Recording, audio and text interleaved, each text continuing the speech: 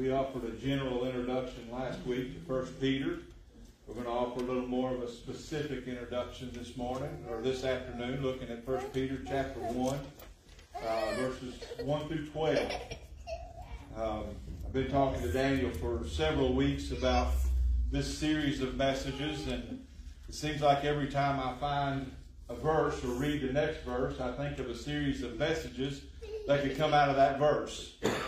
I told him, I said, we could be in 1 Peter from now on and never exhaust its depths. But we're going to try to take a look at this book in chunks and try to take a look at this book in both its doctrinal value as well as its practical and just applicatory manner. It mixes so much, where the apostle will say, this is the truth that God has given us. Now this is what we do with it. And it starts with this passage that we're going to take a look at this afternoon. If you found 1 Peter chapter 1, let me invite you to stand as we honor the reading of the Word of God. I'm going to read the first 12 verses. You can follow along with me. 1 Peter chapter 1, beginning in verse 1. I, Peter, an apostle of Jesus Christ, to those who are elect exiles of the dispersion in Pontus, Galatia, Cappadocia, Asia, and Bithynia, according to the foreknowledge of God the Father and the sanctification of the Spirit, for obedience to Jesus Christ, for the sprinkling of his blood. May grace and peace be multiplied to you. Blessed be the God and Father of our Lord Jesus Christ. According to his great mercy, he has caused us to be born again to a living hope through the resurrection of Jesus Christ from the dead, to an inheritance that is imperishable, undefiled, and unfading, kept in heaven for you, who by God's power are being guarded through faith for a salvation ready to be revealed at the last time. In this you rejoice, though now for a little while, if necessary, you have been grieved by various trials, so that the tested genuineness of your faith, more precious than gold, that perishes, though it is tested by fire, may be found to result in praise and glory and honor at the revelation of Jesus Christ. Though you have not seen him, you love him. Though you do not see him, or you do not now see him, you believe in him, and rejoice with joy that is inexpressible and filled with glory, obtaining the outcome of your faith, the salvation of your souls. Concerning this salvation, verse 10, the prophets who prophesied about the grace that was to be yours searched and inquired carefully, inquiring what person or time the Spirit of Christ in them was indicating when he predicted the sufferings of Christ and the subsequent glories. It was revealed to them that they were serving not themselves but you, and the things that have now been announced to you through those who preach the good news to you by the Holy Spirit sent from heaven, things into which angels long to look. This is the word of the Lord. Father, we thank you. We thank you for your word. We thank you for the truth of your word. We thank you that we can read your word and it does not just penetrate our minds, but our hearts, our lives, our actions. And I pray today that as we begin to take a look at this book, that you would open our hearts and open our minds to receive your truth and to be conformed more and more to the image of Christ. Thank you for the blessed hope that you have caused us to be born again into. Now, Father, I pray that we would be obedient to Jesus Christ. In his name we pray. Amen. Thank you all. I told some of you earlier that I had a cough for what seems to be about 100 years. And regardless of what I take or what I do, it keeps coming back. So I may get to the point where you think I'm going to need CPR in a minute. So far, that's not happened. Obviously, if I collapse, do what's necessary. Last week, we introduced this book, and we kind of highlighted three major themes that we're going to see all the way through this book. One is our identity. Second is our new nature as holy before the Lord. And the third one is that we are exiles. That all the work that God has called us to do, He's called us to do as exiles in our environment, in our own homeland. Today we're going to focus on the first of those things, that of our identity. Our new identity is in Christ, yes, but we're going to see that further it is in the totality of the Trinity, the Father, the Son, and the Spirit. Peter is writing to Christians, most likely they're Gentile Christians, and we learn from this letter that they are suffering in various forms. At the time of this writing, at the time of Peter's writing this letter, there doesn't appear to be any widespread, nationally sanctioned persecution like from the Romans or from some of the other governing authorities. Now we know at different times through church history that's exactly what happens.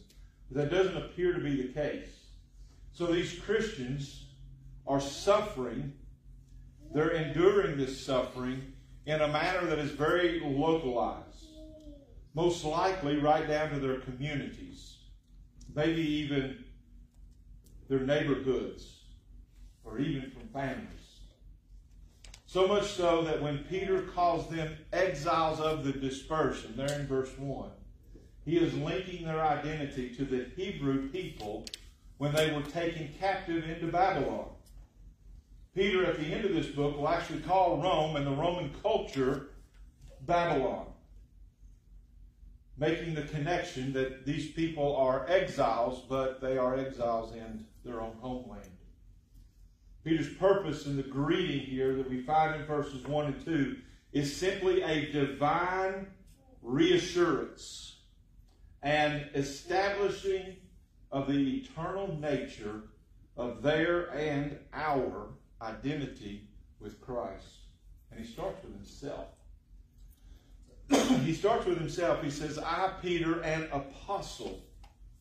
An apostle, and not just an apostle in the general sense of the word, as a messenger coming from some outside authority. He says, I am an apostle specifically of Jesus Christ. My apostleship is from the Lord. Peter walked with Jesus, ate with Jesus. Peter saw the miracles of Jesus, heard the teaching of Jesus. Peter watched Jesus die on a Roman cross. Peter witnessed Jesus' resurrection. And Peter specifically was commissioned by Jesus to shepherd God's flock, to feed Jesus' sheep, to tend to his lambs. When Peter speaks as an apostle of Jesus Christ, he speaks with the authority of God, who, through his Holy Spirit, has divinely inspired this specific message to these people and to the church of Jesus Christ. So after he identifies himself, he begins to build a connection. The recipients of this letter, those rejected in their own home communities, Peter identifies them as God's elect. We actually talked a bit about this a little bit in our Bible study time. I know the doctrine of election brings up all sorts of theological anxieties. Sometimes it generates a deep emotional response. But here's what Peter needed the saints in Pontus, Galatia, Cappadocia, Asia, Bithynia. This is what he needs the saints all through the ages, even unto now. This is what he needs us to know. Security.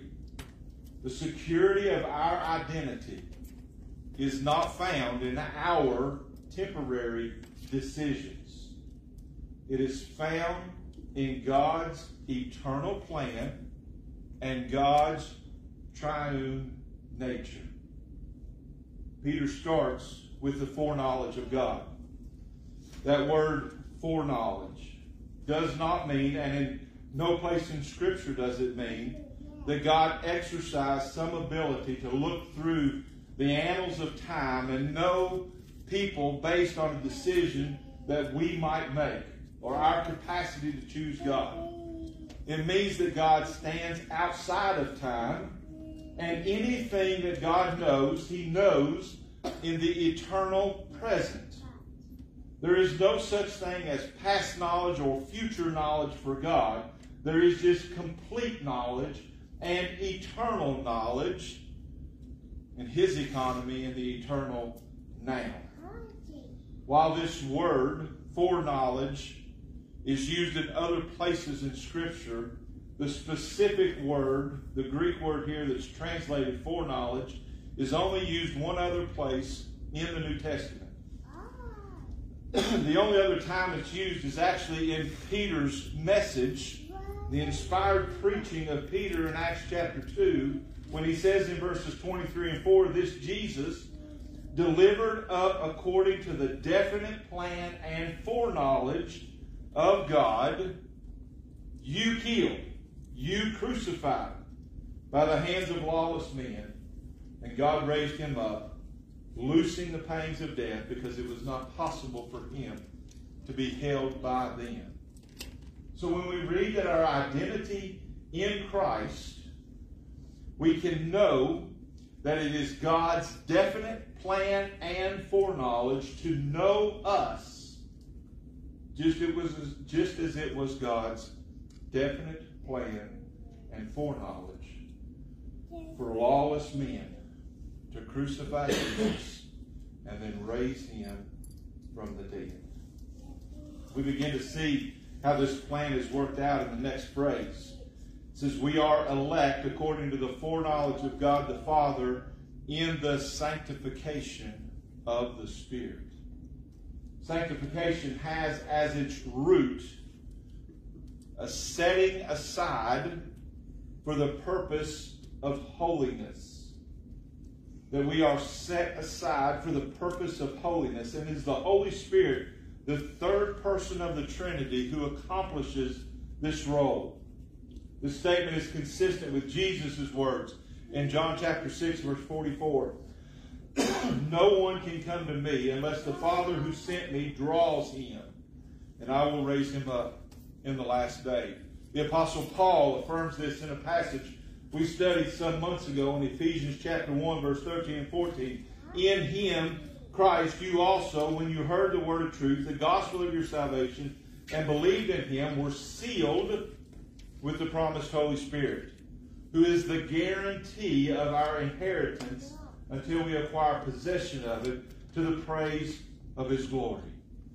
It is by God's eternal foreknowledge that we are elect, and it is by the Spirit's sanctification, our being set apart for a purpose. But we really can't understand the Spirit's work until we understand for what He sanctifies us unto, what He sets the church aside for holiness to do. Peter tells us that in the rest of this verse. The sanctification of the Holy Spirit for obedience to Jesus Christ and for sprinkling with His blood. Here we find two aspects of our eternal security. Our divine reassurance that though we are rejected by the world and live as exiles in our own homeland, eternal security by the Son's sprinkling of His blood is for our obedience. Now you'll notice as the passage is read, our obedience is actually couched between the Spirit's sanctification and the Son's shedding of blood and sprinkling of blood for our redemption. Peter offers grace and peace then to people living in trials and suffering, because our eternal identity has always been known by God, has been established by the Holy Spirit setting us aside for His purpose, which is to obey Christ. And all of this is grounded in the shed blood of Jesus. The picture here is the Old Testament anointing of the high priest. We learned this in Exodus chapter 29. Listen to what God told Moses. And you shall kill, Exodus 29, 20, 21. You shall kill the ram, take part of its blood, and put it on the tip of the right ear of Aaron, and on the tips of the right ears of his sons, and on the thumbs of their right hands, and on the great toes of their right feet. Throw the rest of the blood against the sides of the altar. Then you shall take part of the blood that is on the altar and the anointing oil, and sprinkle it on Aaron and his garments, his son and his sons, and his sons' garments with him. He and his garments shall be holy, and his sons and his sons' garments with him. The New Testament author of Hebrews chapter 9 picks up on this same truth that Peter does when he writes in verse 13 and 14, for if the blood of goats and bulls and the sprinkling of defiled persons with the ashes of a heifer sanctify for the purification of the flesh, how much more the blood of Christ, through whom the eternal Spirit offered himself without blemish to God, purify our conscience from dead works to serve the living God. Our identity is Christ, chosen by the Father, sanctified by the Spirit, and cleansed by the Son. But there is a moment when Peter begins to recognize very early that his reader will look at this truth, as deeply theological as it is, as beautifully reassuring as it is. We will look at this truth and say, so what? We're suffering now. We're rejected now. We're hurting now. We're lost in our own world now. All of this is wonderful. But so what? Peter answers this question in the next several verses. Specifically, he says that we have been reborn for a new purpose. Look at verses 3 to 9 with me.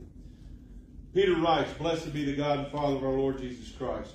According to his great mercy, he has caused us to be born again to a living hope through the resurrection of Jesus Christ from the dead, to an inheritance that is imperishable, undefiled, and unfading, kept in heaven for you, by whom by God's power are being guarded through faith for a salvation ready to be revealed in the last time. In this you rejoice, though now for a little while, if necessary, you have been grieved by various trials, so that the tested genuineness of your faith, more precious than gold that perishes, though it is tested by fire, may be found to result in praise and glory and honor at the revelation of Jesus Christ. Though you have not seen him, you love him. Though you do not see him now, you believe in him and rejoice with joy that is inexpressible and filled with glory, obtaining the outcome of your faith, the salvation of your souls. Peter answers the so what question by reminding us of our purpose, and that purpose starts with praise. Blessed be the God and Father of our Lord Jesus Christ. Blessed means to speak highly of. It means to adore. It means to honor. It means to stand in awe. I told some of you this morning. Beloved, I fear that sometime, I don't know when it was in the past, it may have been even generations ago, but at some point we've lost the ability to stand in awe of God. Oh, we sing and we get emotional. And we can manipulate our psyche to laugh or cry. But to stand in blessed awe of God. Friends, I fear that's removed from our churches, from our worship, our preaching, our living. We look at God through our circumstances instead of looking at our circumstances through the awe of a blessed God. And so Peter reminds us, blessed be the God and Father of our Lord Jesus Christ. Above everything else, blessed be the God and Father of our Lord Jesus Christ. Why stand in awe of Him? Why do we stand in awe of Him? Because we've been born again. We've been born again. I remember talking with a man many years ago. We were talking about church. He was from a New England state. I asked him if he went to church. He said he did. He even said he went to a Baptist church. But then he said, gave me a sentence, talked with me and the guy that was talking with him, that I don't think will ever go away. I hope it doesn't. He said, yes, I go to a church. I go to a Baptist church. But then he said, we don't hold too much to that born again stuff. Beloved, there is nothing in the Christian faith that does not start with being born again. Amen. And Jesus says in John 3:3, unless one is born again, he cannot see the kingdom of God. Born again is still a controversial issue for many who call themselves Christians and many who call themselves churches. Because to be born again means that everything, and beloved, I mean everything, from the old life dies. 2 Corinthians 5:17, if anyone is in Christ, he is a new creation. The old has passed away. Behold, the new has come. The new has come. Being born again, this is the one thing that we can't make up. We can make up or we can fake being filled with or living a spirit-filled life. We can fake doing good works. We can fake going to church and worshiping. We can fake praying. We can even fake the fruit of the Spirit.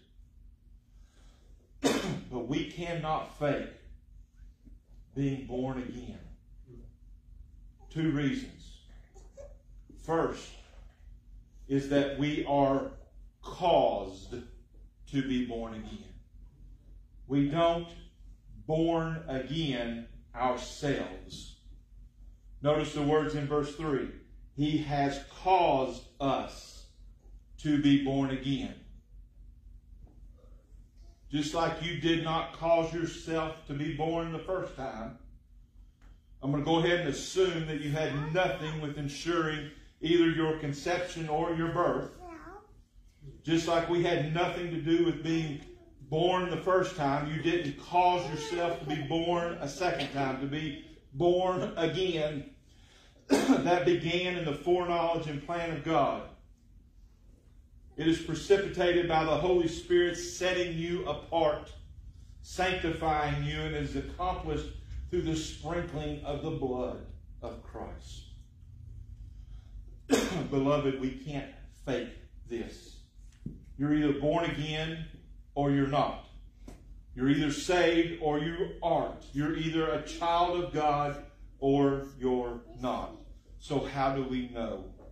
And that's the second thing Peter brings out. He says, you've been born again to a living hope. A living hope.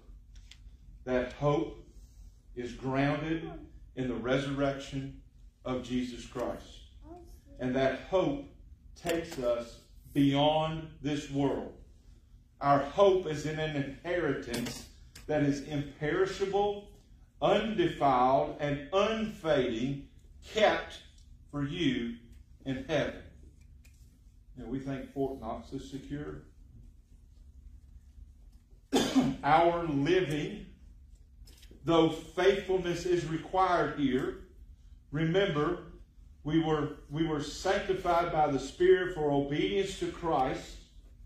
So it requires our faithful obedience, but our hope is not in this world. It is in the eschaton. It is in the end times. It's in the end of the age. Our hope is heaven in the presence of the resurrected Jesus. Peter says, for a little while now, our faith is going to be tested. True faith, real faith, faith that is gifted by the grace of God. Ephesians 2:8-9. By grace you have been saved through faith. It is not of your own doing. It is a gift of God. That faith is refined and purified like precious gold. Born again means that we are strangers in a strange world. To this world, Christians are the great problem. Martin Lloyd-Jones, from a generation ago, is attributed with saying, by definition, a Christian should be a problem and an enigma to every person who is not a Christian. Basically, what he is saying is that lost people shouldn't know what to do with us. We have hope in a hopeless world.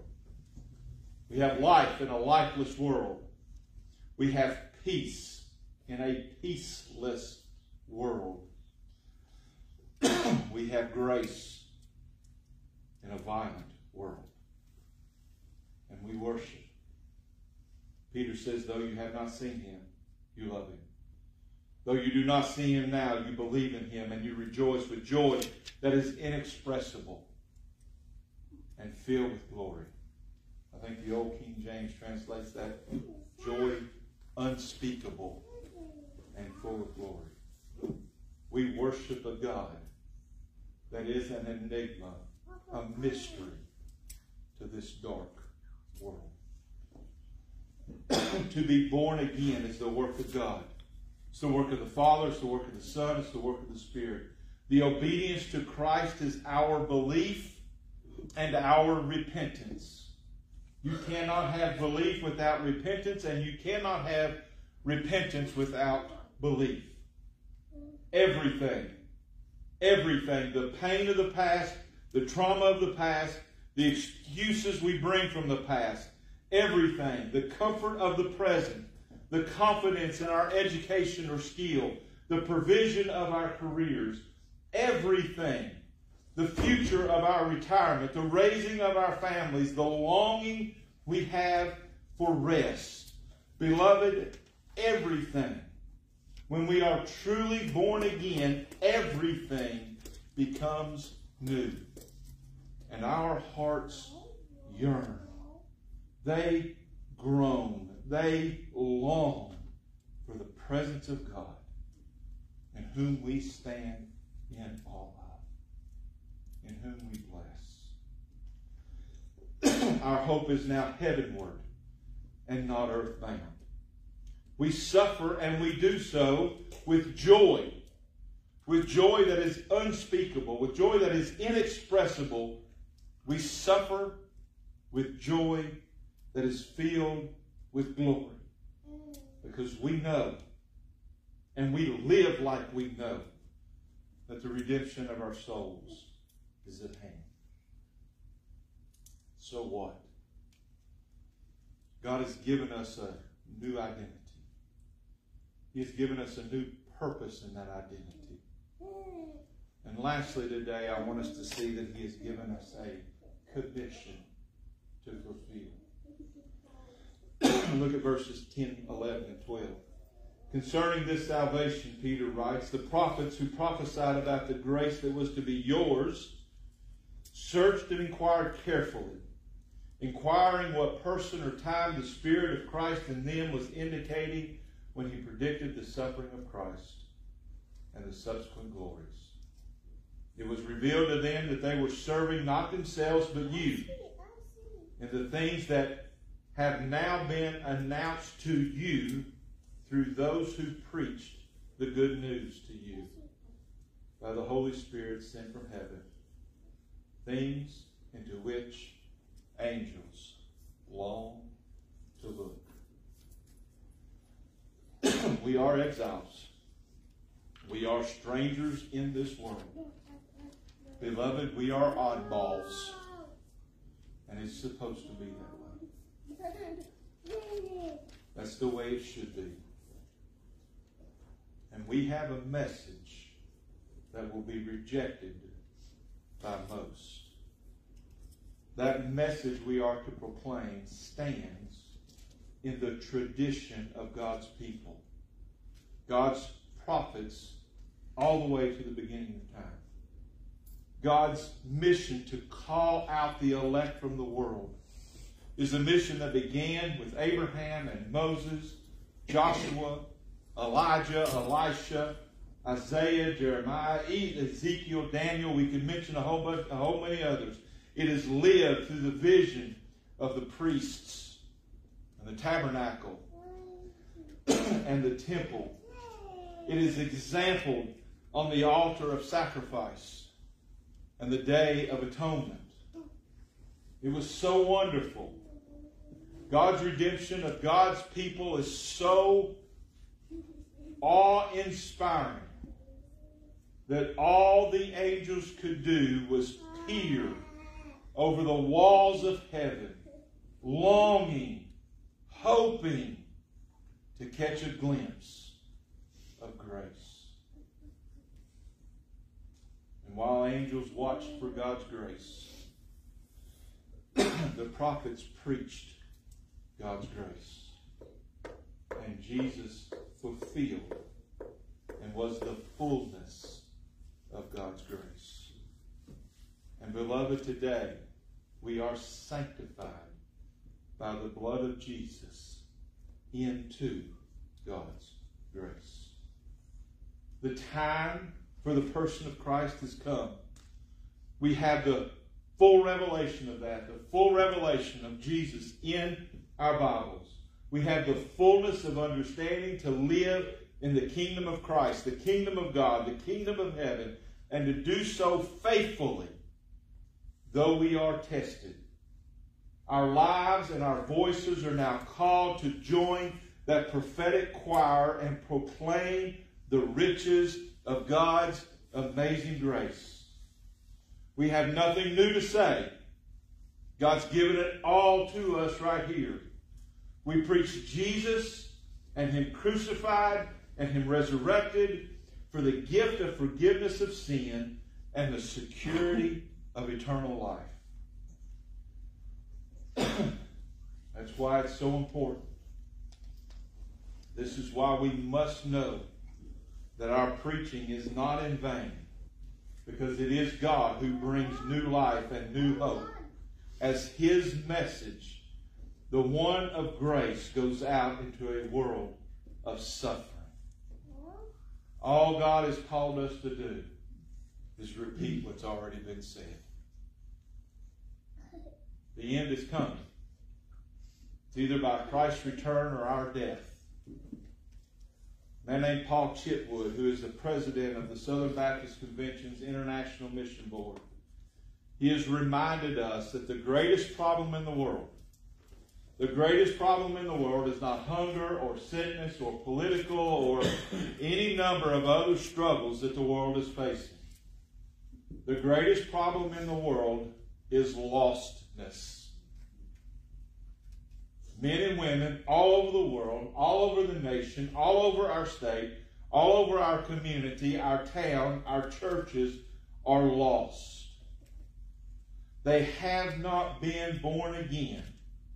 And while God has ordained the entirety of salvation for His people, He has also ordained the means through which people overcome lostness, and that is through the preaching of His Word.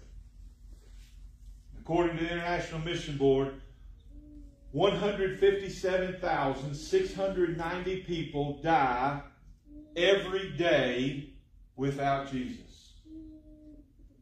6,570 people an hour. So since we've been gathered in this room for about 2 hours now, over 13,000 people have heard Jesus say, "Depart from me. I never knew you." Friends, 1 Peter is a call to action for the church. Not recklessness or progressivism or pragmatism, but to join the eternal plan of God. To be born again to a living hope. To rejoice when our faith is tested. To stand in awe and worship the God and Father of our Lord Jesus Christ. And to preach the message of the prophets and the apostles. That Jesus died for our sin and rose for our salvation. All we have to do is say what they've already said. And so I ask us today, do you know Him? Do you know that you know Him? Are you born again to a living hope? Or are you faking it in a dying fear? Are you telling others that God elects, the Spirit sanctifies, and Jesus sprinkles His very own blood to redeem His people when we obey by repenting and believing? I pray that the answer to that is yes. I know Him. We know Him. And we are coming in line with the Word of God to proclaim the glories of His grace. I'm going to close today with Psalm 42. Psalm 42. May it be our prayer and our longing for the grace of Christ in God the Father. Psalm 42.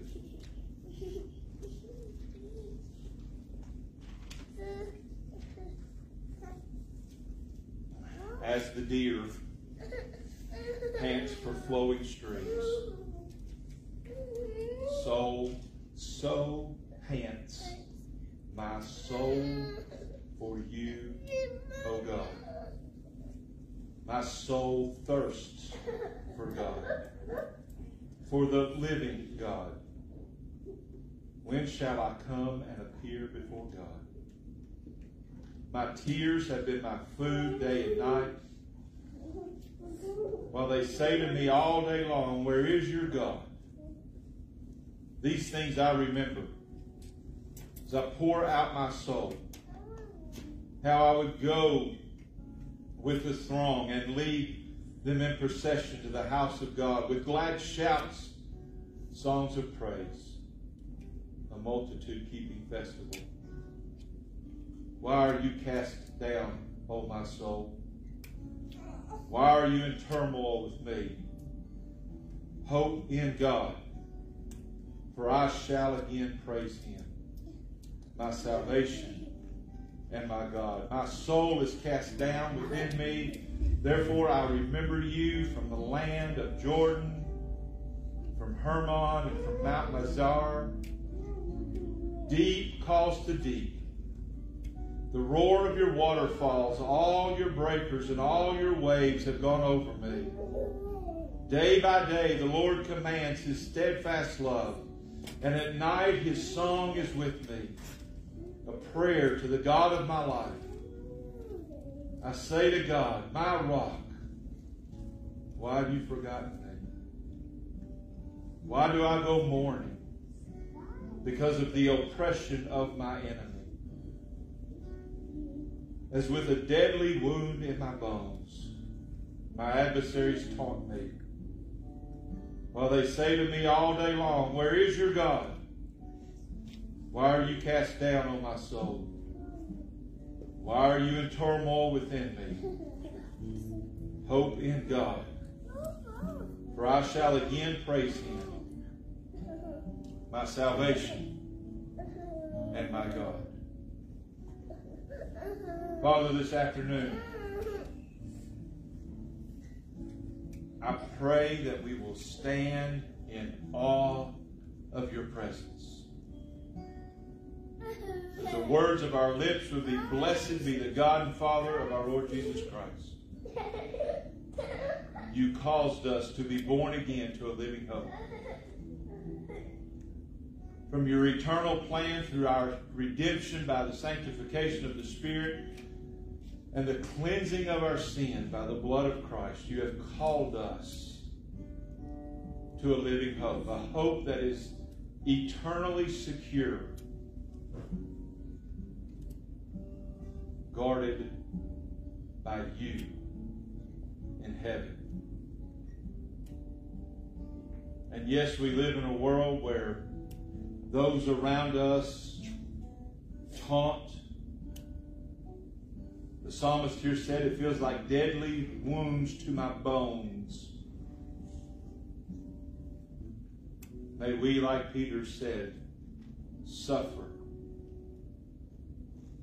with praise and glory, joy that is unspeakable, filled with your presence. Father, I pray this afternoon, I pray right now, that indeed we know we are born again. That we are not religious, that we are not self-righteous, that we are not pursuing faith on our own power, that we are not faking the fruits of the Spirit or the works of the Spirit or any of the other things. But that indeed we know that you have called us to a living hope. And that is seen through our obedience that begins with repentance and faith. And then, as Jesus said, it continues by loving our neighbor as ourselves. Loving one another. And joining the prophets and the apostles with the proclamation of the good news that Jesus died for our sin and rose for our salvation. Father, if there's one here who does not know you, I would pray today is the day they experience that sanctification of the Spirit. And in humility of heart, they would obey, to repent and believe with the sprinkling of the blood of Christ. I pray, Father, for those who do know you. For those of us who have lost our sense of wonder and awe in your presence. That again our hope would be turned fully, completely, and only on you. That to be born again means everything else is gone. And we hold solely to you. Father, as we continue to worship through song, through communion, through the proclamation of our faith, I pray that you continue to speak to our hearts, draw us to you, use us for the advancement of your kingdom, that we would know you and the living hope of being born again that's found only in Jesus Christ. In his name we pray. Amen.